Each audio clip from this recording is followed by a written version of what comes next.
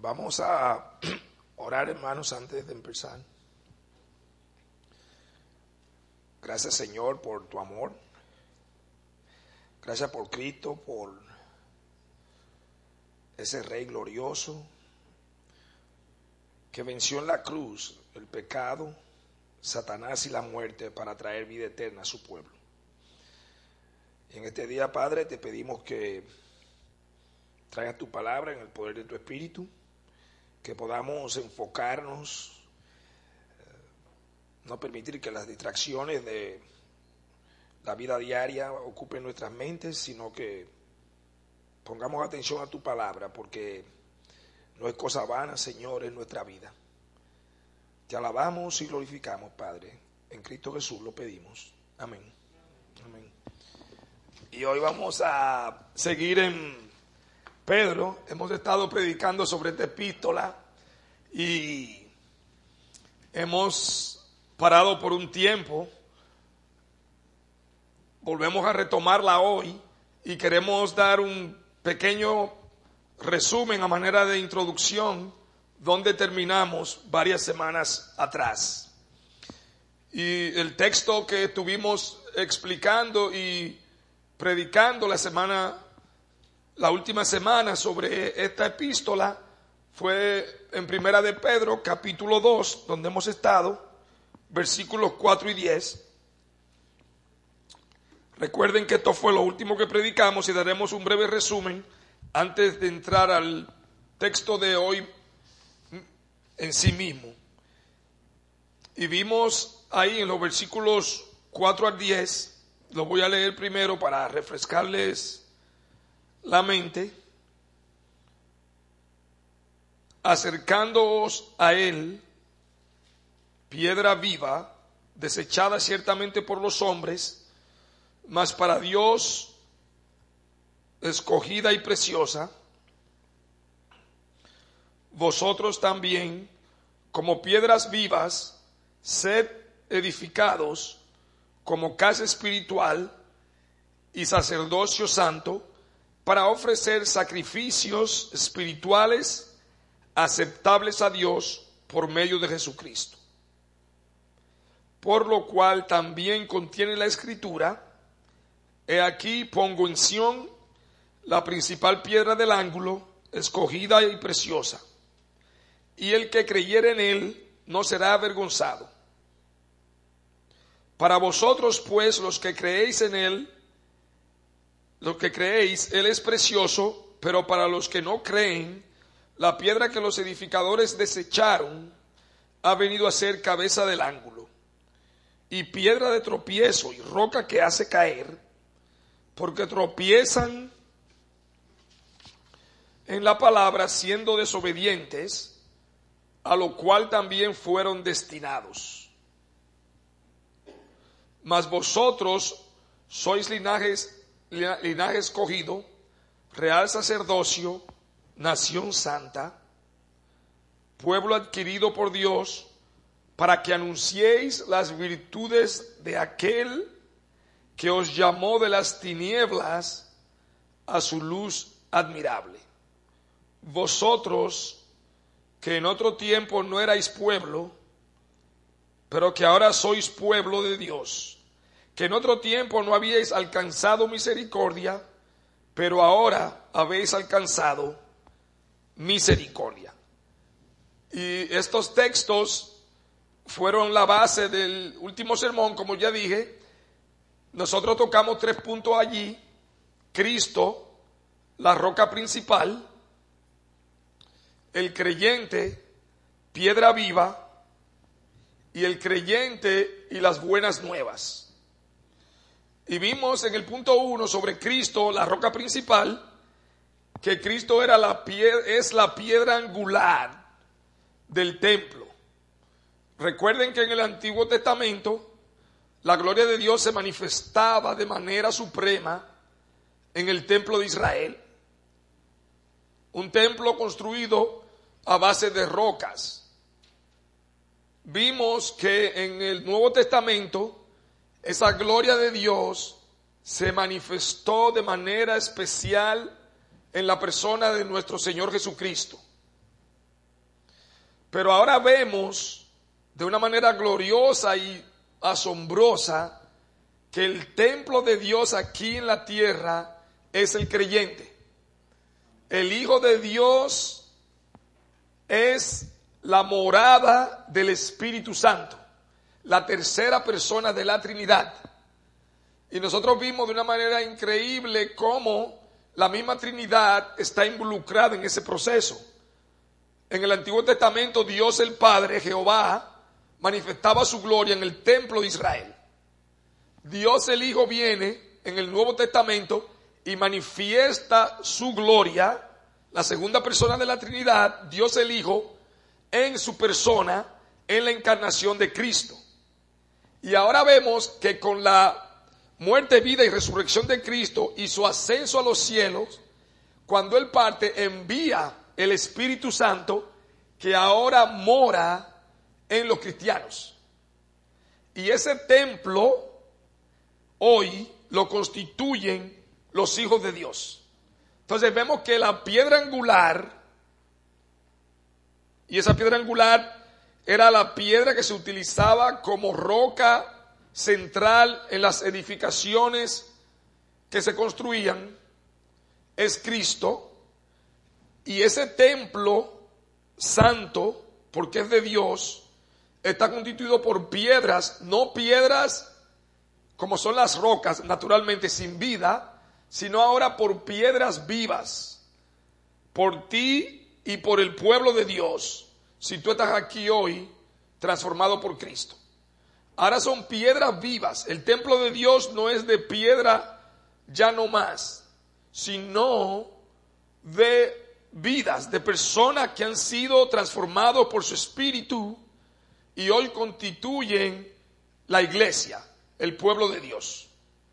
Entonces vimos que Cristo es la roca principal, el creyente es una piedra viva de ese templo, y en el tercer punto lo que vimos fue la relación del creyente con las buenas nuevas.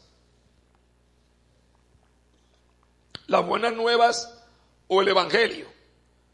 Que el creyente ahora, al tener vida en Cristo, con el poder del Espíritu Santo, manifiesta, predica y proclama ese evangelio glorioso, que es el medio que Dios utiliza para añadir más piedras vivas a ese templo que es su cuerpo, la iglesia. Y eso fue lo que nosotros, así a vuelo de pájaro, tocamos en el último sermón sobre el segundo capítulo de Pedro, versículos de 4 al 10. Y hoy queremos hablarle de los versículos que siguen, y estaremos, antes de leer los versículos, enumerando los puntos que queremos tocar. Y hoy veremos qué es el creyente en este mundo, qué cosas debe el creyente evitar a la luz de este texto que vamos a leer más adelante, y cuáles cosas debe buscar el creyente. Y para eso nuestro texto es los dos versículos que siguen en Primera de Pedro capítulo 2, versículos 11 y 12. Los versículos que naturalmente siguen a estos versículos que ya leímos. Primera de Pedro capítulo 2, versículos 11 y 12. Leo: Amados, yo os ruego, como a extranjeros y peregrinos, que os abstengáis de los deseos carnales que batallan contra el alma, manteniendo buena vuestra manera de vivir entre los gentiles, para que en lo que murmuran de vosotros como de malhechores, glorifiquen a Dios en el día de la visitación, al considerar vuestras buenas obras.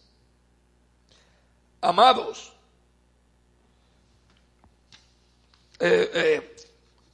ahí ya termina el versículo, escúcheme, me fui más adelante, seguí leyendo, porque vamos a empezar con el versículo 11, y vemos como el apóstol les llama amados, porque se está refiriendo a estos creyentes que estaban viviendo en diferentes regiones en aquella época, dispersos, y muchos sufriendo hostilidad por causa de su fe. Y vemos como el apóstol les implora. Fíjense que dice amados, refiriéndose él a ellos, y ahora él les implora.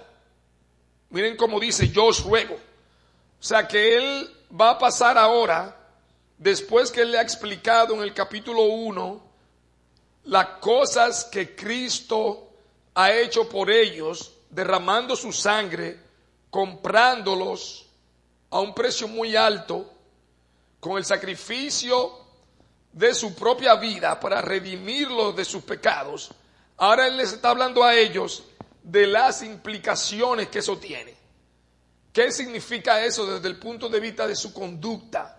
De cómo ellos deberían dirigirse en la vida. Cómo deberían ellos conducirse a la luz de ese sacrificio de un costo incalculable que Cristo hizo en la cruz para redimirlos de sus pecados. Y él ahora le está llevando las implicaciones. ¿Qué deberes tienen ahora ellos como pueblo de Dios? Y miren que lo hace suplicándole, como alguien que está consciente, que está hablando de algo, de una importancia vital, capital, de una importancia de algo de extrema importancia. Y vemos aquí cómo él, consciente de la realidad tan grande de nuestro pecado, de la realidad incalculable de la vida eterna y de lo que implica el seguir a Cristo, él ahora los quiere hacer a ellos conscientes de la solemnidad de este llamado.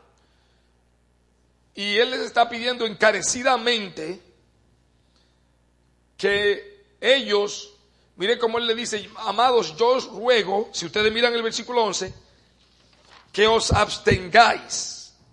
Eso es cuando uno se priva de algo, cuando uno se exime de algo, cuando uno deja algo por alguna razón. Que os abstengáis. En este caso le está diciendo que en absoluto se priven, que no sean partícipes. Y miren más adelante cómo dice, que os abstengáis de los deseos carnales. De los deseos carnales. Y miren que antes de empezar ahí, les llama nuevamente extranjeros y peregrinos. Miren que le dice, yo os ruego como a extranjeros y peregrinos. El cristiano, el Hijo de Dios, tiene que saber que este mundo no es su morada definitiva y permanente. Este sistema de cosas en que nosotros vivimos, esta sociedad, esta manera de pensar, este estilo de vida, no es la morada eterna del creyente. Miren que él les llama extranjeros. Un extranjero es alguien que no reside en un lugar. Un extranjero es alguien que va de paso solo por un sitio. Y le llaman también peregrinos. Y en lo que yo estuve buscando el significado de esta palabra, un peregrino era alguien que iba de tiempo en tiempo a visitar un lugar sagrado, pero dice que la acepción general, como la manera más común en que se utiliza, es alguien que va de paso por algún lugar. Un peregrino es alguien que va transitoriamente pasando por un sitio que no es natural de esa región, de esa área. Y me trajo a la mente un libro muy conocido en el mundo cristiano que se llama El progreso del peregrino, que se escribió en el siglo XIII y el autor se llama Juan Bunyan, y él precisamente por causa de su fe estuvo en prisión muchos años. Precisamente por causa de su fe estuvo en prisión muchos años y escribió este libro como una alegoría de un sueño, donde el carácter principal es llamado cristiano y estaba pasando por la feria de las vanidades, que era este mundo. Cristiano estaba pasando por la feria de las vanidades, algo vano es algo transitorio que se va, y él se dirigía hacia la ciudad celestial. Y en ese viaje, la guía de peregrino, el mapa que peregrino tenía, era la Biblia. Era la Biblia para guiarlo a la ciudad celestial. Y aquí pasaba por muchos peligros en la feria de las vanidades, con muchos peligros y tentaciones que amenazaban su bienestar espiritual. Es un libro excelente que ilustra la vida cristiana. Y el apóstol aquí en esta realidad está llamando a los creyentes como aquellos que no pertenecen al reino de este mundo, sino que están en este mundo, pero no pertenecen a ese reino. Y aquí es importante detenerse, y nosotros vamos a mirar a Juan. Vamos a ver 3 versículos en el Evangelio de Juan, capítulo 17. En Juan capítulo 17, versículos 14 al 16. Leo: yo les he dado tu palabra, Cristo hablando en su oración intercesoria, y el mundo los aborreció, porque no son del mundo, como tampoco yo soy del mundo.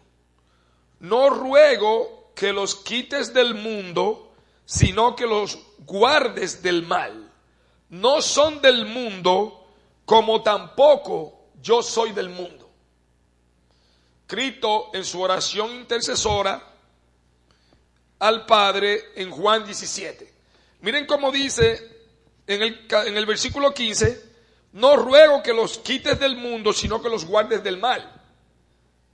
Y este es importante, entre otras cosas, porque hay grupos de personas que se aíslan de la sociedad para conservarse puro, para estar fuera del mundo.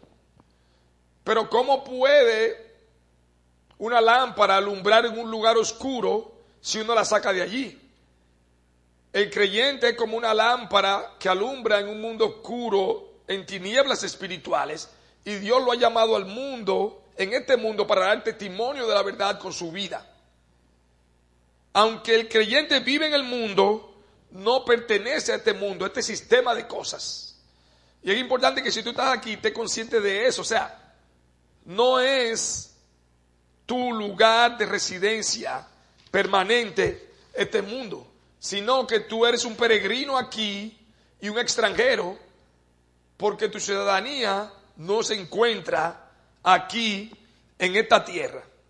Entonces vemos como dice, volviendo al versículo 11: amados, yo os ruego como a extranjeros y peregrinos que os abstengáis. Como decíamos, que se priven, que se eximan de participar de, y vemos el énfasis negativo, de los deseos carnales.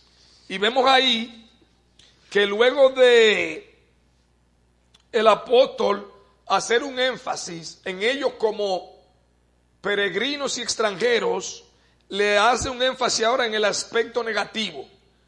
Y ese podría ser nuestro punto 2. El punto 1 es: ¿qué es el creyente?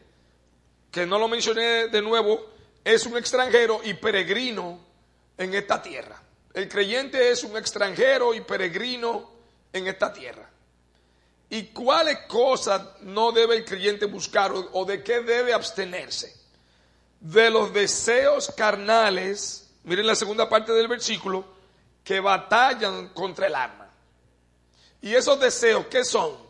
Esa es nuestra naturaleza caída. Por causa del pecado, la naturaleza humana se corrompió. Y esto hace alusión al mismo libro de Génesis en la creación.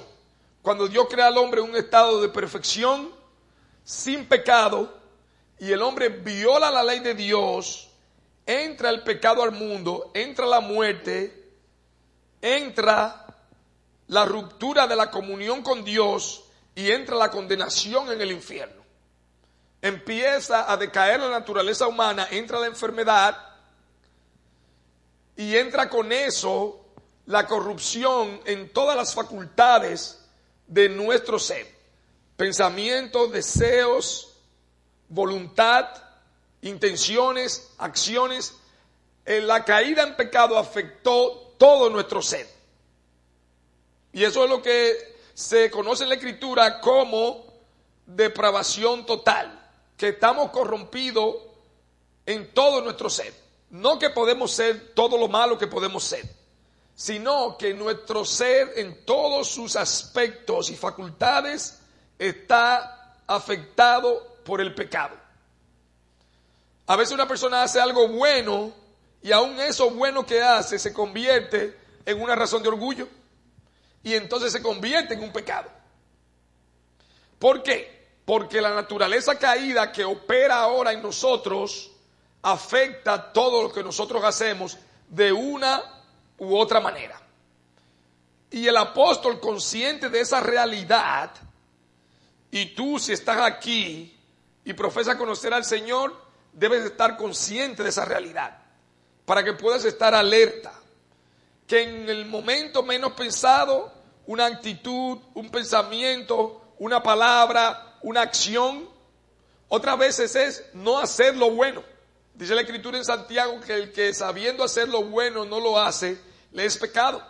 Otras veces nosotros pudiendo resolverle una situación a alguien, no lo hacemos.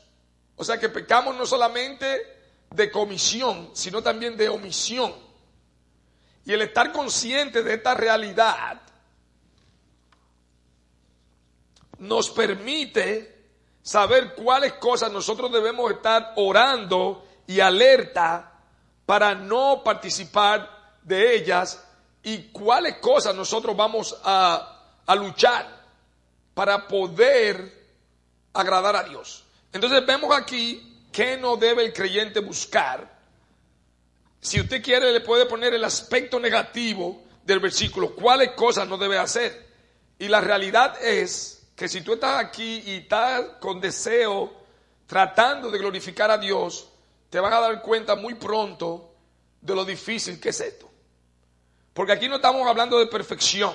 De una forma u otra es inevitable que nosotros, aún en un cuerpo, aún salvo por Cristo, pero con esta naturaleza caída, vamos a pecar. Y eso va a generar una lucha. Por eso que el apóstol le dice que os abstengáis de los deseos carnales que batallan contra el alma. Y ahí hay una guerra entre lo que el Espíritu Santo te dice que hagas y lo que tu carne quiere. Y eso se forma un conflicto, una batalla, que es la lucha espiritual del creyente. Que dicho sea de paso, es un signo de verdadera vida espiritual.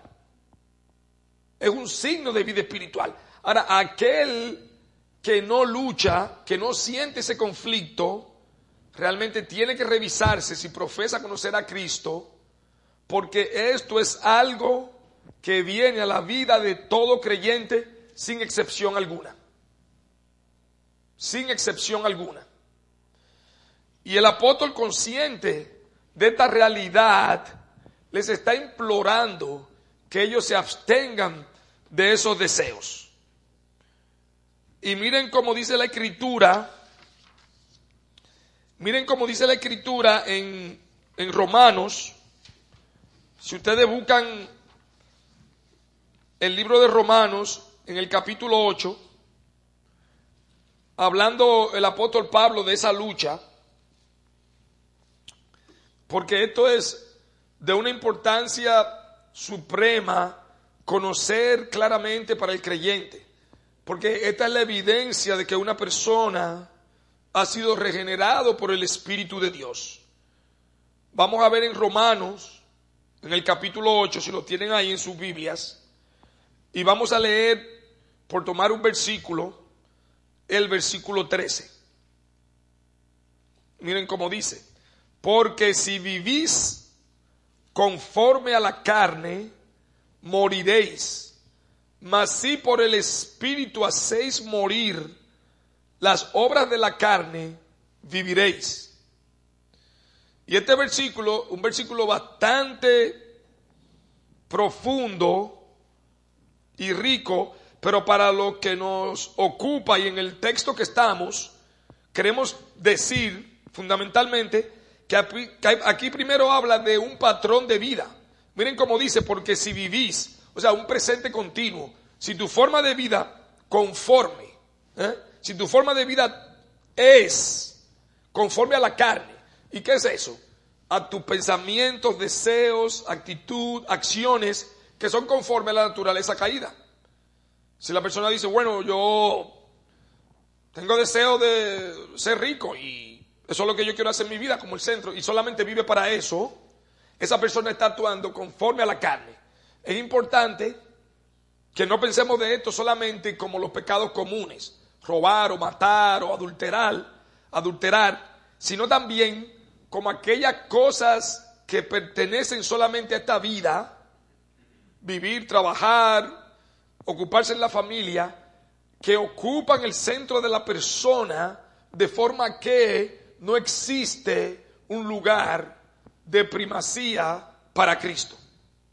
Vivir conforme a la carne es vivir completamente absorto y sumergido en los planes de esta vida, en mente, alma, cuerpo y corazón. Toda persona que esté viviendo con toda su energía, fuerza, pensamiento y corazón solamente para las cosas de este mundo, mis planes, mi agenda, mi vida, es una persona que está viviendo conforme a la carne. Y miren cómo dice la Escritura, esto es sumamente importante. Y yo quiero que tú lo escuches con atención. Porque si vivís conforme a la carne, moriréis. Y es importante ver que esto no está hablando de muerte, lo que le dicen antropológica, en otras palabras, humana, física. Todo ser humano, independientemente de cuánto ame a Dios o no, va a morir. Aquí está hablando de lo que se dice muerte escatológica, que es de muerte después de esta vida, en otras palabras, condenación eterna. Si una persona vive conforme a sus deseos, sus pensamientos, su mente y su corazón, lo que le espera es la condenación eterna. En otras palabras, se va a perder en el infierno.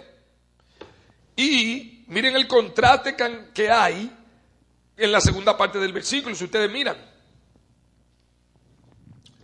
Mas si por el Espíritu Santo, entonces sabemos que está hablando del creyente aquí, hacéis morir las obras de la carne, viviréis.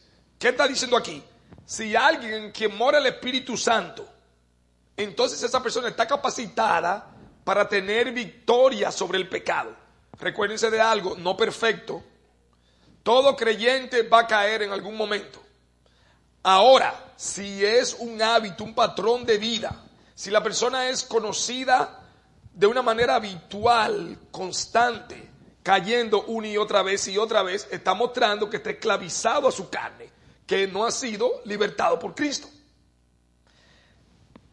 Mas si por el Espíritu hacéis morir, miren la batalla, dar muerte. Hacéis morir es dar muerte al pecado que mora. ¿Cómo? Negándose a eso, negándose a participar de los impulsos pecaminosos que van a venir. No voy a leer la Biblia, estoy cansado. Voy a hablar una mentira porque no quiero que me cancelen del trabajo. Mañana discute de una manera amarga y se pone enemigo de una persona porque no tuvieron de acuerdo en algo. Y así sucesivamente, esa persona está viviendo bajo el control de su carne y mostrando con eso que todavía no ha sido libertado por Cristo a través del arrepentimiento y la fe para salvación. ¿Y cuál es el destino de esa persona? Miren aquí, mas si por el Espíritu hacéis morir las obras de la carne, viviréis. ¿Qué es eso? Que en el futuro, cuando esa persona esté delante de Cristo, va a pasar a morar en su presencia. Ahora hay que hacer una aclaración muy importante aquí. Entonces tú podrías decir, pero la salvación es por obra. No, esta es la consecuencia natural de aquel que ha sido salvo. Porque el creyente no es salvo por obras, pero es salvo para obrar, por el poder del Espíritu. Entonces aquí nosotros estamos viendo el aspecto práctico de la salvación. El aspecto práctico de la implicación de la salvación. Por eso usted verá muchas personas que dicen, yo soy salvo, o sí, yo me arrepentí el día 2 de enero del año tal, y lo tienen en una tarjeta, pero la persona usted lo ve que vive una vida completamente desconectada de lo que Dios manda en su palabra. Y entonces están engañados. Es importantísimo estar consciente de que la manifestación de la presencia del Espíritu Santo en una persona es una vida transformada que lucha con el pecado, y aunque uno no está en perfección, uno mira atrás y dice, oye, no estoy donde debo estar, pero no soy el mismo que era hace 3 años. El apóstol, volviendo nosotros a nuestro texto, les está llamando, suplicando, implorando que se abstengan de esos deseos carnales, porque sencillamente o el pecado te mata a ti o tú matas al pecado con el Espíritu Santo, pero no pueden convivir los dos juntos. Sencillamente son incompatibles como el aceite y el agua. De forma que nosotros tienes, si profesas al Señor, que esforzarte, y recordemos que esto no es fuerza de voluntad, sino que si tú estás convertido, el Espíritu Santo mora en ti y te capacita a tener victoria sobre el pecado que antes reinaba en tu vida. Y esto va necesariamente a ser una batalla. Porque si una persona tenía problemas con la avaricia y tiene un amigo que solamente vive hablando de dinero, quizás esa persona va a tener que evitar ese amigo más frecuentemente ahora. ¿Por qué?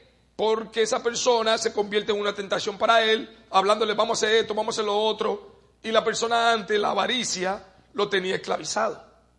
Y ahí es donde viene la batalla, porque es una lucha. No es algo pasivo, es algo que requiere de la participación activa y muchas veces dolorosa del cristiano, tuya, para tú tratar cada día de agradarle a Dios. Y el apóstol, consciente de esa realidad, les implora a que se abstengan de eso. Y no es solamente en el aspecto personal, como nosotros veremos. Veremos que eso tiene un efecto en todo el entorno de tu vida. Miren, si nosotros podemos ir al punto 3, ¿qué debe buscar el creyente? Y para eso entonces nosotros vamos a ver el segundo versículo. Para eso nosotros vamos a ver entonces el versículo 12, primera de Pedro capítulo 2, versículo 12. Vimos, si se quiere, qué no debe el creyente buscar, que sería el aspecto negativo. Vimos que es el creyente, un extranjero y peregrino. ¿Qué no debe buscar el creyente? Es esos deseos carnales, sino al contrario, abstenerse de ellos. Es la parte negativa del versículo. Y ahora el aspecto positivo, si usted quiere, o el punto 3, que sería, ¿qué debe buscar el creyente? Primera de Pedro, capítulo 2, versículo 12. Manteniendo buena vuestra manera de vivir entre los gentiles, para que en lo que murmuran de vosotros como de malhechores, glorifiquen a Dios en el día de la visitación al considerar vuestras buenas obras. Fíjense una cosa, se deja algo, pero ese abstenerse no es algo pasivo, es algo activo, porque hay que estar negándose constantemente. Tú vas a tener que negarte a muchas cosas. Te quieres agotar tardísimo un sábado viendo televisión y el domingo no te puedes levantar para venir a la iglesia. Entonces tienes que abstenerte de ver televisión tan tarde para poder levantarte temprano el sábado y estar tiempo aquí. Pero no solamente hay un aspecto negativo, sino ahora un aspecto positivo de exhortación. ¿Qué? ¿Qué debes tú hacer? ¿Qué no debes hacer y ahora qué debes hacer? Manteniendo buena.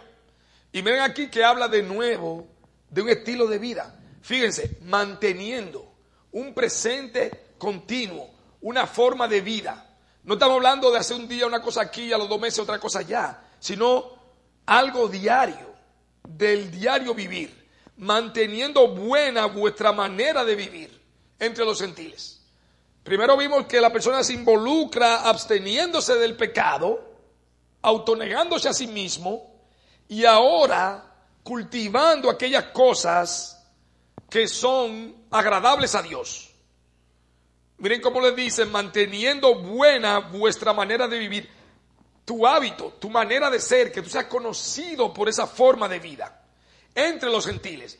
Y cuando dice gentiles aquí, entendamos que está hablando de aquellas personas que no eran obviamente de etnicidad o de naturaleza de origen judío, racialmente hablando, y por tanto eran personas paganos, a quienes no conocían la palabra de Dios en esa época.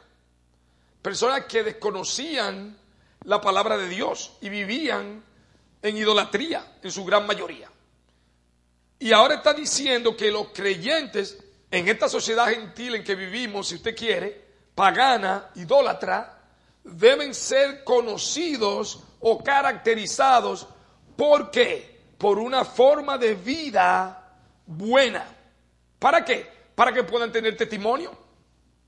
Porque una de las razones por la que el evangelio es blasfemado es cuando la persona observa la vida de aquellos que profesan conocer a Dios y se comportan como el mundo. No solamente esto es algo personal, sino que tiene un efecto poderoso alrededor de tu entorno. En lo que te conocen en el trabajo, en el barrio, la familia. Y si no existe esa manera de obrar conforme a Dios, el testimonio sencillamente estará destruido. Y miren cómo se habla allí de una forma de vivir y de lo que nosotros tocamos, mencionamos ahorita. Yo quiero que leamos Efesios capítulo 2, versículo 10. Ustedes saben que muchas veces, o en gran cantidad muy comúnmente, la gente habla de Efesios 2, 8 y 9, y con razón, hablando de la salvación por gracia. Pero mucha gente se para ahí y no lee el versículo 10, que habla de las implicaciones de esa salvación por gracia. Dense en cuenta que habla claramente que somos salvos por gracia, no hay duda de eso, una realidad, no por obras. Pero miren cómo dice en el versículo 10, Efesios capítulo 2, versículo 10. Porque somos hechura suya, Dios, hechura de Dios, creados en Cristo Jesús, en la salvación. ¿Para qué? ¿Con qué propósito? Para buenas obras, las cuales Dios preparó de antemano para que anduviésemos en ellas. Dios te salvó con el propósito de que tú ahora camines dando el fruto de ese espíritu que Él ha puesto en tu corazón el día que te regeneró por su gracia. Y esas obras son es la buena conducta, es la buena manera de vivir a que Pedro se está refiriendo en el versículo 12. Él no solamente lo manda, abstente de esto, no haga esto, ahora tú vas a hacer esto. Deja esto, lucha contra esto y ahora involúcrate en esto. Y ahí va a estar el fruto del Espíritu Santo, que es el testimonio del creyente, donde está el verdadero poder. Miren que en el versículo dice que para que los que murmuran, en la parte B, si usted quiere, o parte 2 del versículo 12, para que los que murmuran de vosotros como de malhechores. Y muchas veces una persona, por un deseo de agradar a Dios, va a encontrar que otras personas se van a sentir ofendidos por ellos. Ahí viene fulano, delante de él no se puede decir ni una mala palabra, ni un chiste colorado, porque él es más alto que todo el mundo. Y eso va a producir que la persona es un hipócrita. Lo más seguro es que si yo qué. Para que los que murmuran de vosotros como de malhechores, para los que ven en el cristianismo algo ofensivo. Entonces, ese testimonio bueno, esa manera de andar de una forma santa, conforme al Espíritu, tiene no solamente un propósito personal, sino también general, que es dar testimonio del poder de Dios con una vida transformada. Para que en aquellos que critican, hay personas que no se les puede hablar, hay personas que tú no le vas a poder hablar del Evangelio. Se ofenden y pelean, y tú nada más vas a poder orar por ellos. Entonces, tu conducta es el testimonio vivo que le va a predicar a ellos de Cristo. Y miren, yo estuve mirando qué significaba eso bueno, como tratar de ver. Y vi en la concordancia de Strong que decía algo virtuoso, recto, honroso, lo mejor. Y esas son las cosas que tú debes estar buscando si tú profesas conocer al Señor. ¿Por qué? Porque hay muchas personas que por causa, lamentablemente, ya sea de un creyente que está mal o de una persona que profesa ser creyente que no conoce a Cristo, ese testimonio hace que esa persona se hunda más en pecado. Ah, no, porque fulano de tal siempre me vivía hablando de la Biblia, pero yo vi que lo botaron del trabajo porque estaba robando. Ese testimonio está destruido y el Evangelio es blasfemado por causa de eso. Entonces, si tú estás aquí hoy, piensa que el tú vivir de una manera santa no es algo personal y privado, sino que es para Dios y tiene un efecto público. Miren que aquí dice en Filipenses, yo quiero que ustedes lean este versículo, en Filipenses capítulo 2, versículo 15. Filipenses capítulo 2, versículo 15.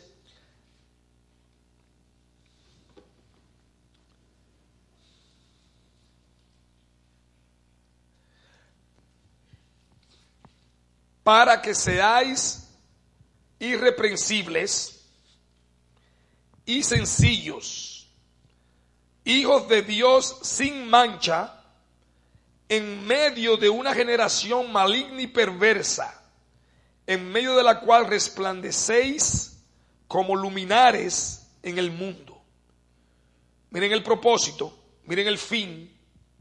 Irreprensible significa que no es digno de reproche. Irreprensible, que no es digno de criticar, que tiene una conducta honrosa e íntegra, que tiene una sola cara. Que, hermano, cuando tú dices que sí a algo, es sí. Cuando tú dices no, es no. Y si tú no puedes, tú vas a llamar y le vas a decir, mira, se me presentó tal cosa. Tu sí sea sí, tu no sea no. Que tu palabra sea una palabra que te ata porque tú quieres honrar al Dios de los cielos. Por poner un ejemplo. Y miren el propósito, hay el mismo propósito.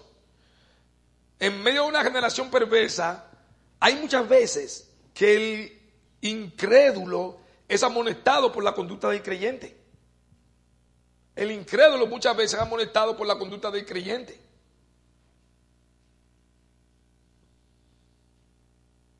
Y eso hace que la persona busque a Dios. Eso hace que la persona busque a Dios. Cuando la persona ve que a pesar hasta de la pérdida, el cristiano actúa por honor a Cristo, eso tiene un efecto poderoso en la vida de esa persona. En tu casa, tu hijo o tu hija se va a dar cuenta de tu amor a Cristo, no por lo que tú dices, porque ellos te están viendo y viven contigo, sino por lo que tú haces. Y aún en medio de tus pecados, Dios le muestra la sinceridad de tu profesión. ¿Por qué? Porque es para su gloria y no para la tuya. Entonces tenemos que estar sumamente conscientes que nuestro andar es central a los propósitos de Dios si nosotros profesamos conocerle. Y miren qué va a pasar, que de esa manera tú vas a silenciar a aquellos que murmuran al ellos conocer esto. No necesariamente en esta vida y en este mundo. Y aquí ya cuando estaba llegando al final de la preparación del sermón, que fue de mucha amonestación para mí, quise estar seguro de la palabra visitación. Y ahí yo busqué el comentario. Yo tenía una idea, yo pensaba como que tiene que ver con el final. Pero dije, no me voy a poner a inventar. Voy a ir porque buscando la escritura solo no pude sacarlo con toda certeza. Y busqué el comentario y el autor Peter Davids dice aquí que visitación se refiere aquí al juicio de Dios.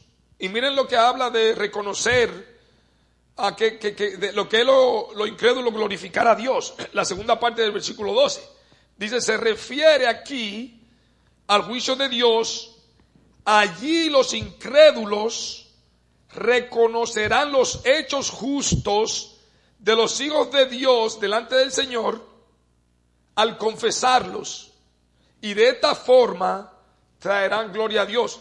No quiere decir que esos inconversos en el día del juicio, cuando Dios lo vaya a mandar al infierno, a los que no lo conocieron ni se arrepintieron, van a glorificar a Dios de corazón, sino que se van a dar cuenta de la realidad y la veracidad de los hechos de Dios a través de sus hijos, aunque ellos no lo aceptaran. Y miren que delante de Dios eso va a traer gloria, porque ellos van a reconocer que ese era un hijo de Dios, aunque ellos lo aborrecieran. Entonces vemos aquí que aunque no veamos en esta vida el reconocimiento de parte del mundo de una vida santa y que agrade a Dios, delante del Señor ellos lo reconocerán y eso le dará gloria a Dios, que es lo que tú como creyente debes preocuparte, porque para eso es que tú vives, porque esto no es vanagloria, sino una gloria para Cristo. Esto no es personal, sino que es para Dios, porque a Él pertenece la misma salvación que tenemos. En conclusión, vimos que es el creyente en este mundo, un extranjero y peregrino, que debe evitar el creyente, abstenerse de manera activa de los deseos carnales que batallan contra el alma. Y vimos la importancia de este punto, porque es una manifestación de la verdadera salvación, de aquellos que profesan con sus labios conocer a Cristo, debe manifestarse en una vida transformada, de nuevo, no en perfección, pero sino con un corazón dispuesto a sacrificarse y a esforzarse por agradarle a ese Dios que lo salvó. Y número 3, que debe buscar el creyente, que son esas buenas obras para los cuales vimos que leímos en Efesios 2:10, que Cristo la preparó de antemano para que anduvieses en ella. Esa es la otra cara de la moneda de la salvación. Y ahí no tendríamos confusión en que la gente divide que si una persona puede vivir como quiera y es cristiano. Si el Espíritu Santo, la fe que te salva, es una fe que te transforma y que tiene poder para hacerte vivir una vida diferente. Y como aplicación, hermano, haz conciencia de lo transitorio de esta vida. Qué fácil se va esta vida. Como uno se enferma, qué frágil uno es. Y no nos dejemos llevar de nuestra carne cuando nos sentimos bien, fuerte, sino de Dios, que nos dice claramente que nuestra vida es frágil y transitoria, como la flor de la hierba que se marchita rápidamente. ¿Para qué? Para que nosotros meditemos en la morada eterna que tenemos en los cielos, que no pasa, que es perduradera, y tengamos esperanza en ello. Hermano, ¿te deleitas tú meditando en esas cosas? ¿Te estás tú absteniendo del pecado que batalla contra tu alma? Y esto no se lo predico yo solo a ustedes, mis hermanos, sino a mí. Me dio fuerte, porque esto lleva a uno a revisarse de verdad. Cuando uno deja los pensamientos que controlen a uno a veces, y cosas que uno alberga en su corazón, que uno sabe que no son agradables a Dios.